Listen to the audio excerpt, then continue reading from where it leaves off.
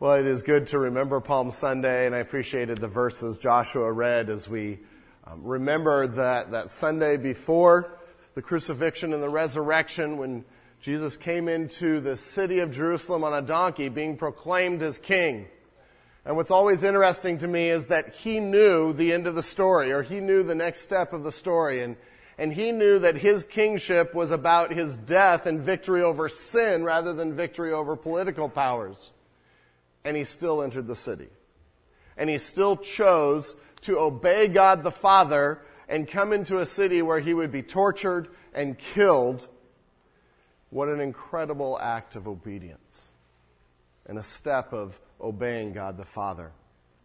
This morning, as we come to Joshua, we come to a story of the people having to decide whether or not to take a step of faith. Having to decide whether or not to obey God Almighty that we sang about. And I wanted to start with a question. Sometimes we do this. Why is it hard for us to take steps of faith for God? Maybe risky steps of faith for God. Why is that hard? Fear, okay? Fear of what? Uncertainty, because we don't know how it's going to end, right? How many of you like to know how something ends before you start? Like to know the whole process, okay? You are control freaks. And my hand is right up there with you, so don't think I'm criticizing it. We like to know how things turn out, right? And we like to have it all planned out before we take that first step because in our mind we're ensuring success and we're ensuring that I don't fail. Why else is it hard to take big steps of faith for God? Is this something God wants me to do, or is this something I want to do? Okay, great point. And something we actually should be asking every step of the way. And as we talk today, I'll jump ahead in part of my introduction. We're talking about the children of Israel crossing the Jordan. And as we talk about it, I don't want this to be a story that says, okay, pick whatever Jordan rivers are in your life that you want to see split and then force God to do that. That's not what the story is about. Because it's about that question, am I following God's leading or am I following my leading? And so we'll explore that a little bit this morning. Not in entirety, but out of the story this morning. Good question. Why else? We'd rather do what we want to do ourselves. Thank you for your honesty. How many of us are in that boat sometimes? Every hand. I like to do what I like to do. Don't inconvenience me with what God wants me to do and what might be way out of my comfort zone. Right?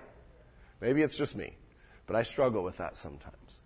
There are all kinds of reasons why we struggle to take steps of faith for God. And we struggle with, okay, how do I know whether it's God or me? How do I get beyond myself? And how do I overcome the fear of not knowing how everything turns out? This morning, as we come to Joshua chapter 3, I would imagine the children of Israel felt many of those things. As they were about to enter the land, and we've been sort of waiting on the border, and today marks the story where they enter the land. This is the day that they have been waiting for 40 years. More than that if you go back to the promise to Abraham. But this is the day. So turn with me to Joshua chapter 3. Joshua chapter 3. And as we look at it, we want to explore how do we take steps of faith for God? How do we make sure that we are trying to follow God and not our own leading? How do we become part of what God is doing? And as you're turning to Joshua 3, I start with just a simple question. Is God still almighty? Is God still wanting to work through His people to accomplish His purposes? That sets the foundation for the story we want to read today. This isn't just about them. It's about how God works with His people to accomplish His purposes. So in Joshua chapter 3, we're going to divide it up into 3 sections. In most of your Bibles, it's divided into 3 paragraphs. And we're going to see how the first paragraph is about preparation. The second paragraph is about encouragement and understanding who God is. And the third paragraph, that's about action. And that's about actually doing it. And so we're going to use those as our points and just follow the text and the structure of the text. But the first point in verses 1 through 6 that we want to see is we need to be prepared to see God work. Be prepared to see God work. And in these verses, God prepares his people for what he's about to do. Now, we prepare for a lot of things, right? If you go to get your driver's license, do you do any preparation ahead of time? Lord willing. Please. You learn how to drive. Someone teaches you how to drive. You read the manual because you don't want your first time behind the wheel to be when the tester is sitting next to you. You will fail. And so we prepare for a lot of things in life. God, in the first 6 verses, is preparing his people. He's been preparing them for a long time, but very specifically for what he wants to do and how he wants to accomplish his work. In Joshua chapter 3, verse 1, then Joshua rose early in the morning, and they set out from Shittim. And they came to the Jordan, he and all the people of Israel, and lodged there before they passed over. Whenever you see names of cities, we get to go to maps. And so this is just a good excuse. Dawn, I hope I have it on. And this is a familiar map that we're going to use throughout the series on Joshua. And you can almost read it. There we go. There's Jericho. Okay, so this is where we're heading. The children of Israel are camped over here at Shittim, which is about 7 miles away from the Jordan River, okay? And so they're over here. They had already defeated this area, the kings of this area. And what we see in verse 1 is they're moving to the Jordan. And they're about to enter Jericho, and they move directly toward Jericho. What's interesting is this probably was not the best place to cross the Jordan. In fact, from last week's text with the spies, many of the scholars feel that probably 3-4 miles north there were some fords where it was a lot shallower, a much easier place to cross. And what we're going to see when we look at where the waters backed up here at Adam was the normal crossing place. And so this wasn't the normal crossing place, and God brings them to the Jordan. They came to the Jordan, he and all the people of Israel, and lodged there before they passed over. Now, to really understand what's going on, we have to understand a little bit about the Jordan. And the author here, and it's really interesting to just enjoy the passage, the author in each of these 3 sections gives us a little more information in each one. Have you ever watched a movie where like a character is introduced and one little piece of information, you're like, what's going on? And then later a little more is revealed, and later a little more is revealed. That's what's going on here, and so we're going to see some things repeated as more and more information about the story is revealed, and it's building anticipation. But we're going to skip ahead. And so look at verse 15. And as soon as those bearing the ark had come as far as the Jordan, and the feet of the priests bearing the ark were dipped in the brink of the water, now there's a parenthesis there. Now the Jordan overflows all its bank throughout the time of the harvest. Just a little statement, and the author there inserts it at the end because he's been building up, and at the end he goes, oh, by the way, this is really hard. And to understand what's going on, how many of you have been to Israel? Some of you have been to Israel. Jordan, how big was the Jordan? You can almost jump over it at times. Maybe half the sanctuary width, okay, in most places.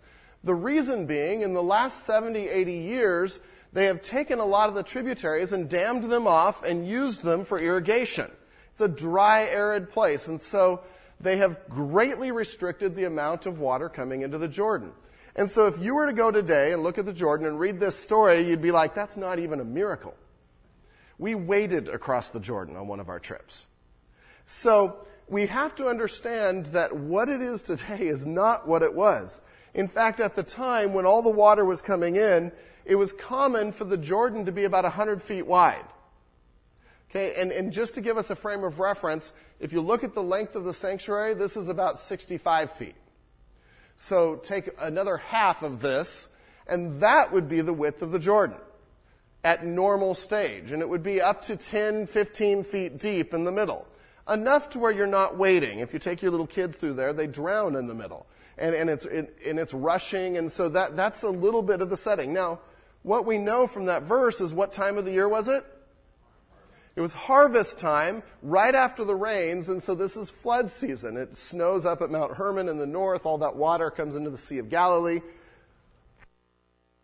comes down the Jordan River to the Dead Sea. And it actually narrows there. And so the water is rushing. And in flood season, the Jordan would get anywhere from 600 yards to a mile wide. Does that sound a little bigger?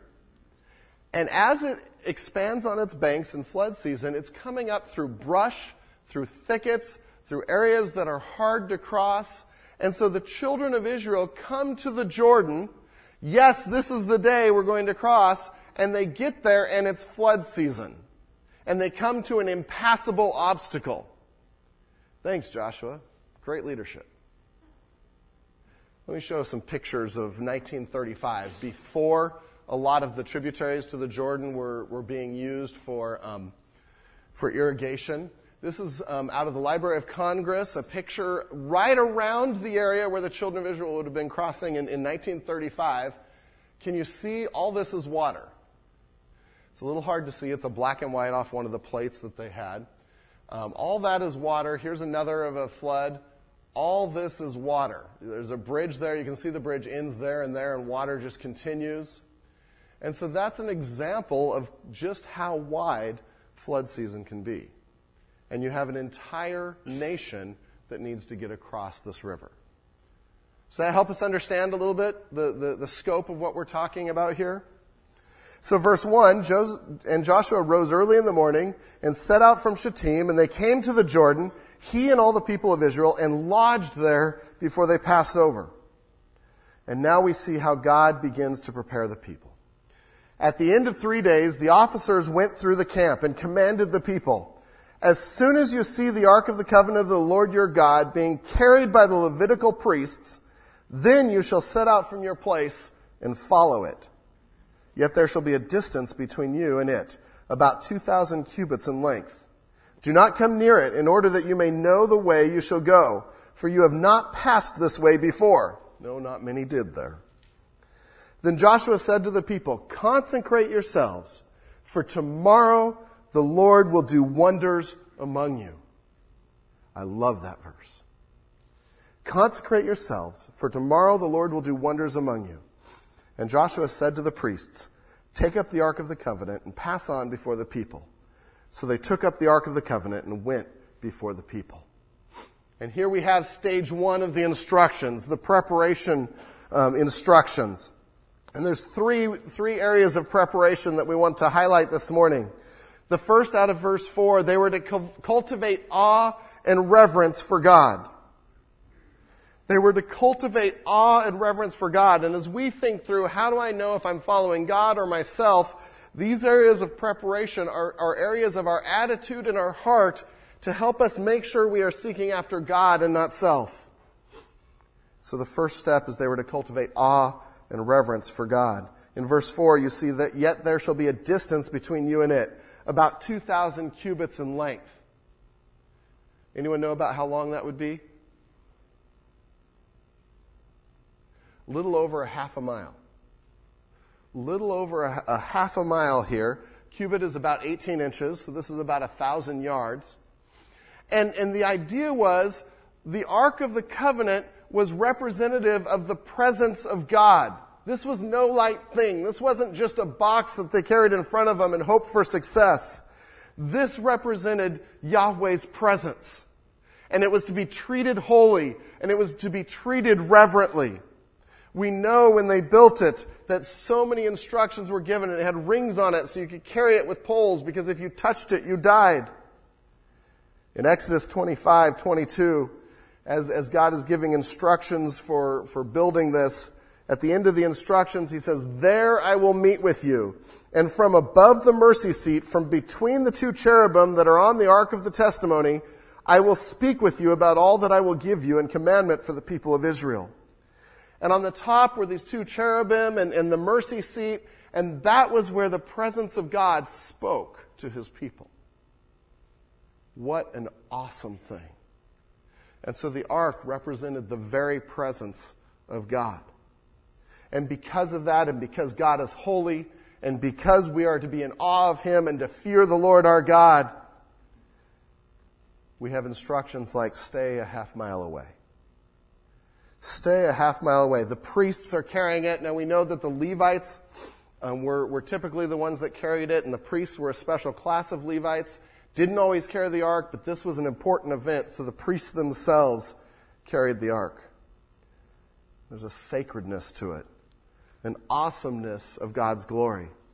In fact, at the beginning of verse 4 there, as he's saying, "Yet there shall be a distance between you and it. Do not come near it." The wording there is a little bit stronger than in English. It's be very sure to keep back. Be very sure. And so we see that God is the one leading the way. And the people are to have a fear and a respect and an awe for God.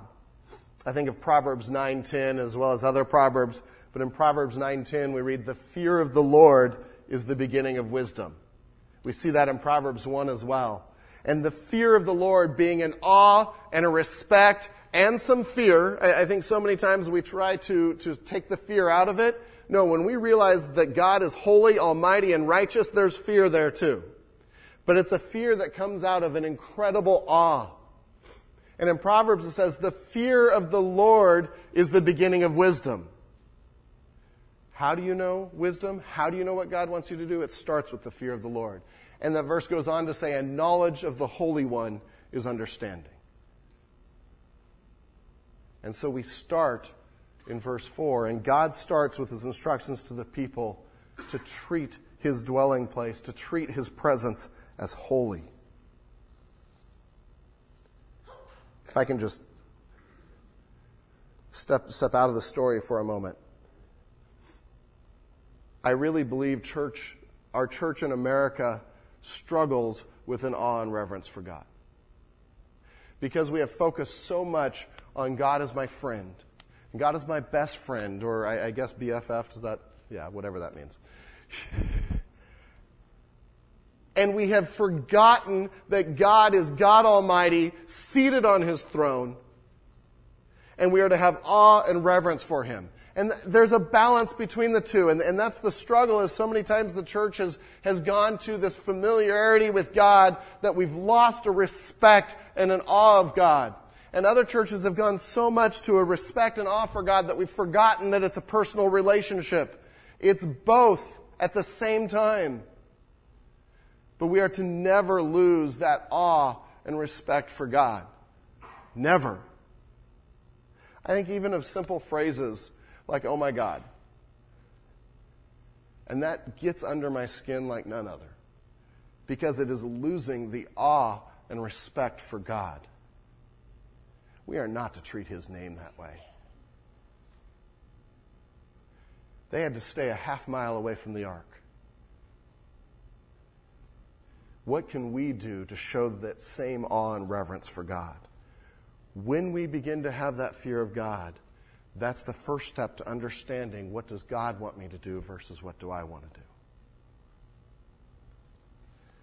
That was part of their instructions.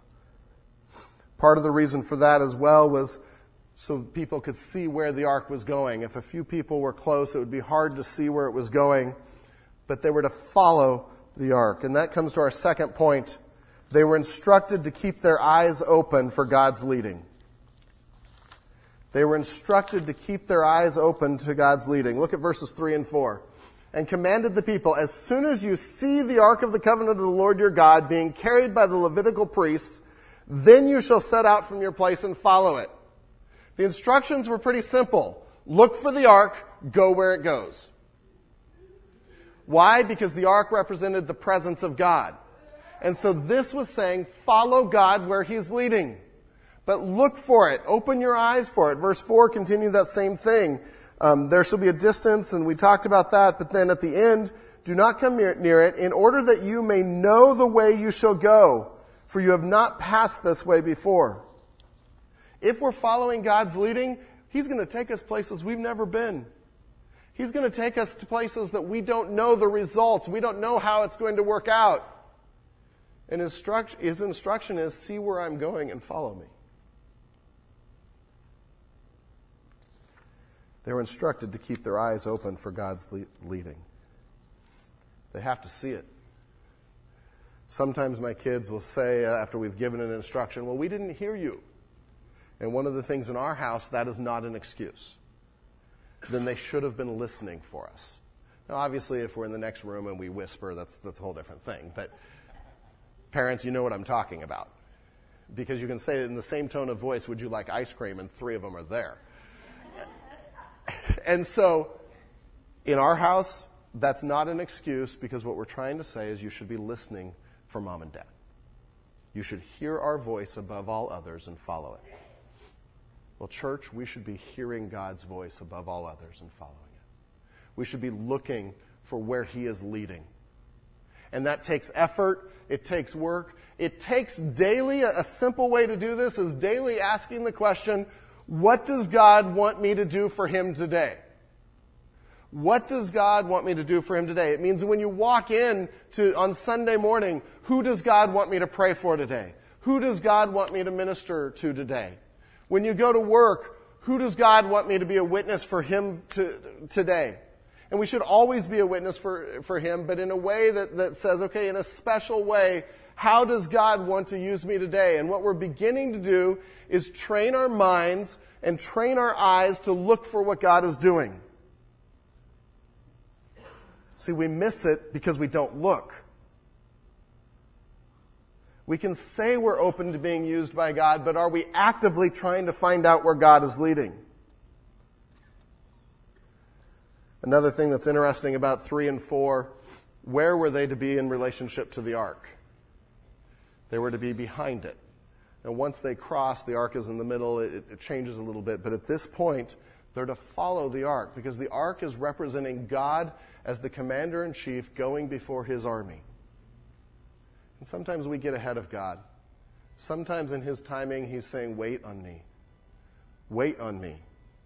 I know you're a planner and you want to go forward. Wait on me. Don't get ahead of me. And so we ask, is this what God wants me to do?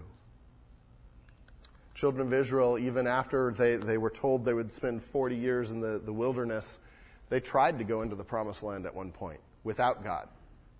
And it ended in disaster. We need to keep our eyes open for God's leading. And so the instruction was look to the ark and follow it. Don't look at whether the river is possible to pass. The ark makes all things possible. The presence of God makes all things possible. Finally, in verse 5, the third thing in preparation, they were to expectantly purify themselves. They were to expectantly purify themselves. Then Joshua said to the people, consecrate for yourselves. And that word is the idea of cleanse yourself, or cleanse yourself, to make yourself holy. It's sometimes represented to their ritual cleansing, where they would wash their clothes and wash themselves to be pure before God. Consecrate yourselves, for tomorrow the Lord will do wonders among you. And what we see in that verse is their attitude was vital, and it was connected to God's work. He says, get ready. Get ready. Consecrate yourselves, because God's going to do something incredible tomorrow. The two halves of this instruction are, 1, make yourself holy. Purify yourself, which means continual confession. It means before we're ready to do anything for God, before we're ready to even know what His will is, we better make sure we're right with God. And I would hope that that becomes an essential part of our daily lives. Part of our walk with God is to be confessing areas where we've fallen. Every one of us falls. And it can be easy to say, well, Jesus paid for that on the cross, and He did. And forget to confess daily and to repent before God Almighty and make sure our heart is right with Him. So that's the first thing of this section. Prepare yourselves is to consecrate yourselves. The second part is an expectation of God's work. Because tomorrow God will do wonders or do miracles before you. And so when we come to say, how do I follow God? I believe this is the attitude that God wants us to come with. To make ourselves holy, to purify ourselves, and then to say, I can't wait to see what God's going to do.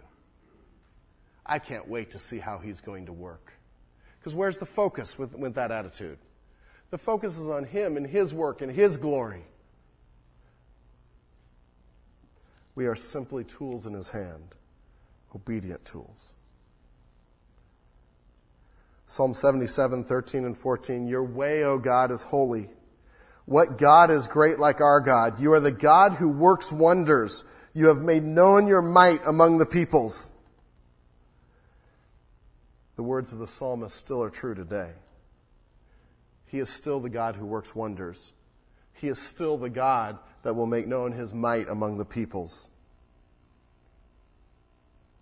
It's interesting as you look at some of the parallels of this passage and Joshua starting out leading the people into the land, with Moses starting to lead the people out. At Mount Sinai, when Moses went up to receive the 10 Commandments, the covenant of God with his people. Do you remember what was told to the people?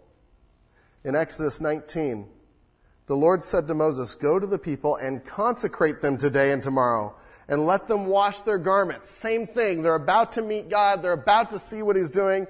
Consecrate yourselves. And be ready for the third day, for on the third day the Lord will come down on Mount Sinai in the sight of all the people. And then you see the awe and respect, and you shall set limits for the people all around, saying, take care not to go up into the mountain or to touch the edge of it. Whoever touches the mountain shall be put to death. And God here is giving Joshua a Moses moment. And he's giving the people a Moses/Joshua moment to understand Joshua's leadership. But it came down to being prepared and consecrating themselves. Same is true today. In James 5, when James is talking about prayer, he says, the prayer of a righteous man availeth much. The sanctified man, the consecrated man, has prayers that God hears and listens to and answers. God says, be prepared to see my work to his people. They were to cultivate an awe and reverence for God. They were instructed to keep their eyes open for God's leading. And they were to purify themselves expectantly, being prepared for God to still be the God of wonders we sang about, for God to do wonders. The next section, verses 7 through 13, they were to be confident in God. Be confident in God. And this deals with the fear factor. And one of the reasons that you said we don't follow God was fear. The first one has to do with following God and making sure our hearts are right with God. The second has to do with, well, what if this doesn't work? And so Joshua in the second section, some people say it's stage 2 of the instructions, says be confident in God. He knows what he's doing. And he gives us several areas to be confident again. And through this section, Joshua is assuring them of God's presence and greatness and ability.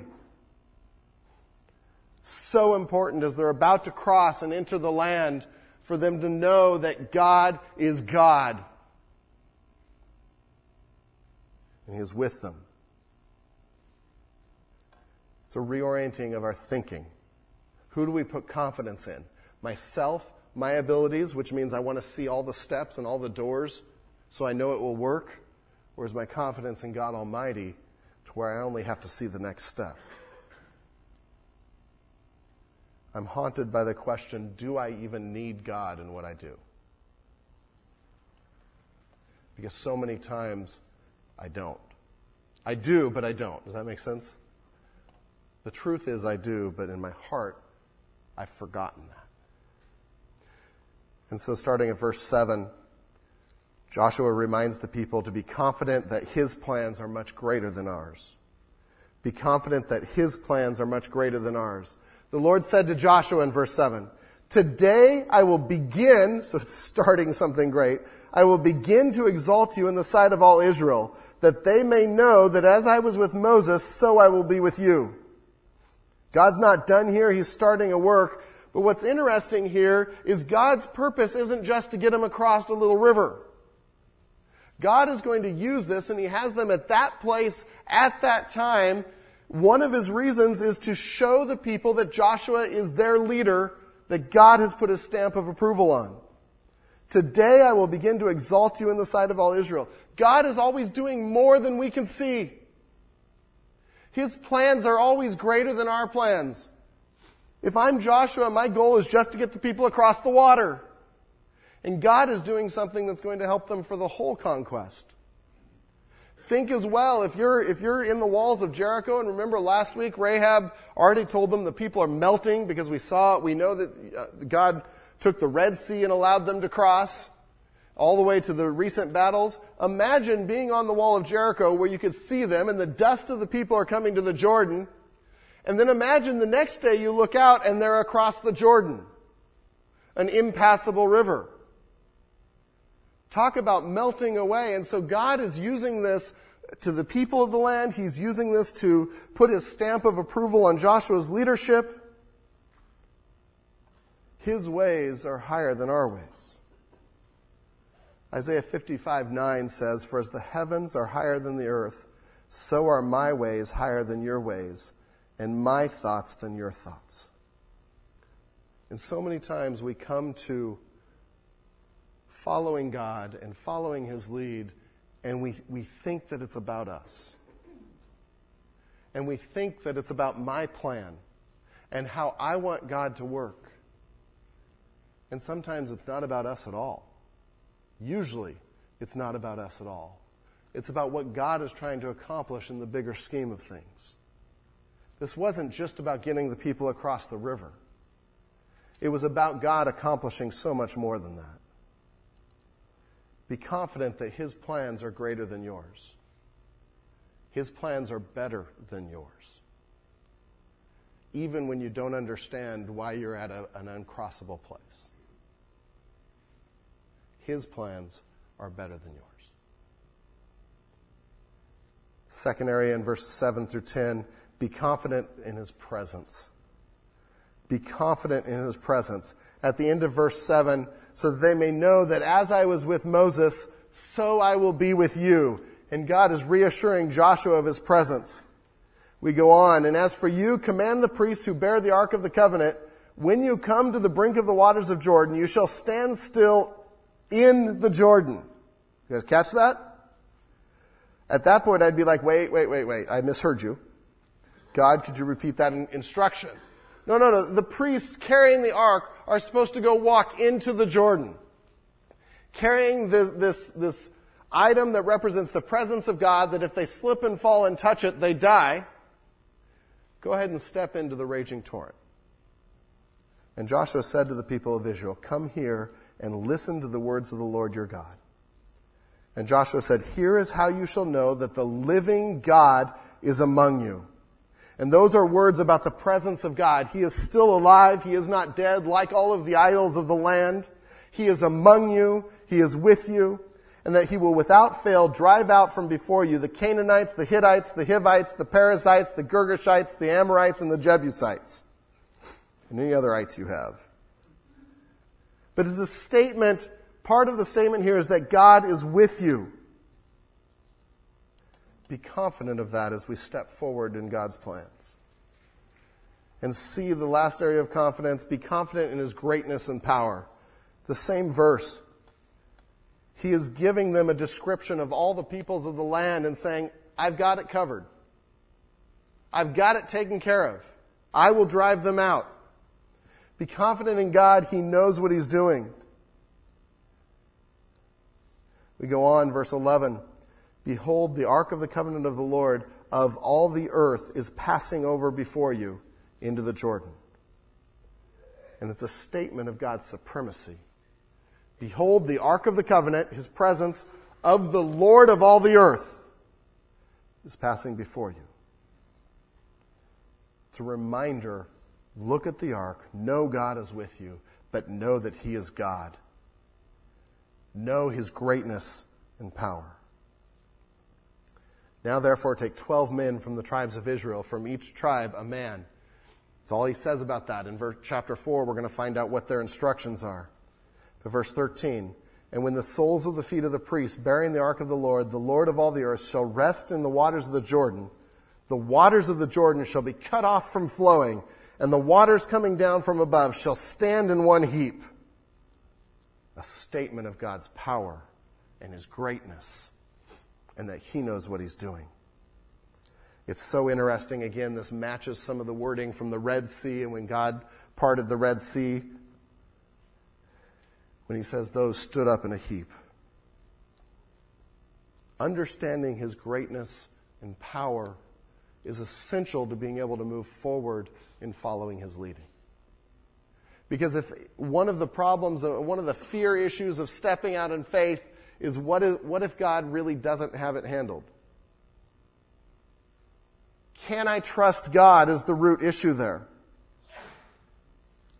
Ephesians 1:19-20 says that you may know what is the immeasurable greatness of his power toward us who believe, according to the working of his great might, that he worked in Christ when he raised him up from the dead and seated him at the right hand in heavenly places. That same God that we're acknowledging his greatness and power is the God that raised Jesus from the dead. And that is part of how we know his power. And so our question is, doesn't that give us a freedom to act? If we are following God, if we have an awe and reverence, if we have sought his will, if we have sought his guidance, and if we're submitted to that, then we have a freedom to act because he is sovereign. And he will accomplish his purposes. And if we have followed a way that aren't his purposes, he is perfectly capable of directing us a different way if we are willing. There's freedom in that. I don't have to worry about, oh no, what if I mess up God's plans? You won't. The question is, am I willing to be led by God? Am I seeking him? Am I asking that question? And then I follow what he puts on my heart and let him direct and guide. Dale Ralph Davis said this about being confident in his greatness and power. The rescue at the Red Sea, the crossing of the Jordan, and the death and resurrection of Christ are explosions of God's power that are meant to color the whole horizon of the believer's life in order to assure us that the God who so mightily handles great emergencies is surely adequate for the smaller crises and anxieties that beset us. There's an assurance and a confidence in God's greatness and power. And so we're to be prepared, and then we're to be confident that God is able. And finally, the last section, the crossing. Be willing to step out in faith, even when you don't understand God's ways. Be willing to step out in faith, even when you don't understand God's ways. This is a trusting obedience, and we see obedience here. Let's start reading at verse 14. So when the people set out from their tents, the NIV I think says broke camp, to pass over the Jordan with the priests bearing the Ark of the Covenant before the people. And as soon as those bearing the Ark had come as far as the Jordan, and the feet of the priests bearing the Ark were dipped in the brink of the water, now the Jordan overflows all its banks throughout the time of the harvest, the waters coming down from above stood and rose up in a heap very far away at Adam, the city that is beside Zarethan. And those flowing down toward the sea of Arabah, the salt sea, were completely cut off. And the people passed over opposite Jericho. Now the priests bearing the Ark of the Covenant of the Lord stood firmly on dry ground in the midst of the Jordan. And all Israel was passing over on dry ground until the nation finished passing over the Jordan. It's the culmination of the chapter. We see an obedience, but more than that, we see God's work. His work at the worst time. Why didn't he wait a couple months until the Jordan was a little bit smaller, back to its normal size? Why didn't he lead them to a better place to cross? But he said, this is where I want you to cross, and I want you to step out in faith. Impossible situations remind us that it is God at work and not us, and we're to depend on him and not self. Our inability yields and highlights his ability. Our inability highlights his ability. And it says that God all the way from Adam, about 18 miles north of Jericho, stopped the water all the way to the Dead Sea. And they were to follow God's leading. And I can just imagine what those priests are thinking as they step in. One cartoonist wrote this as he depicts the priests with the ark approaching the Jordan River. And one priest turns to another and says, "Did you ever stop to think of how silly we're going to look if Joshua is wrong? We're going to be standing in the water there." But just think about that. They had to believe God, they had to believe Joshua, and commit to obedience. There's something different about saying I believe in God and actually stepping into the water. Isn't there? And God said, step into the water. In fact, the miracle didn't happen until they did. Until they exercised faith in an almighty God.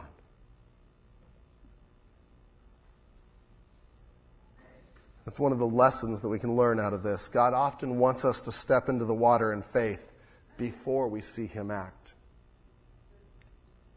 And that's hard. That's why it's called faith. But if we've prepared, if we are acknowledging God as holy, if we've consecrated ourselves, if we're seeking to follow and to look where He's leading, we can step out in faith and we can step into the water. Warren Wiersbe says, unless we are willing to step out by faith and obey His word, God can never open the way for us.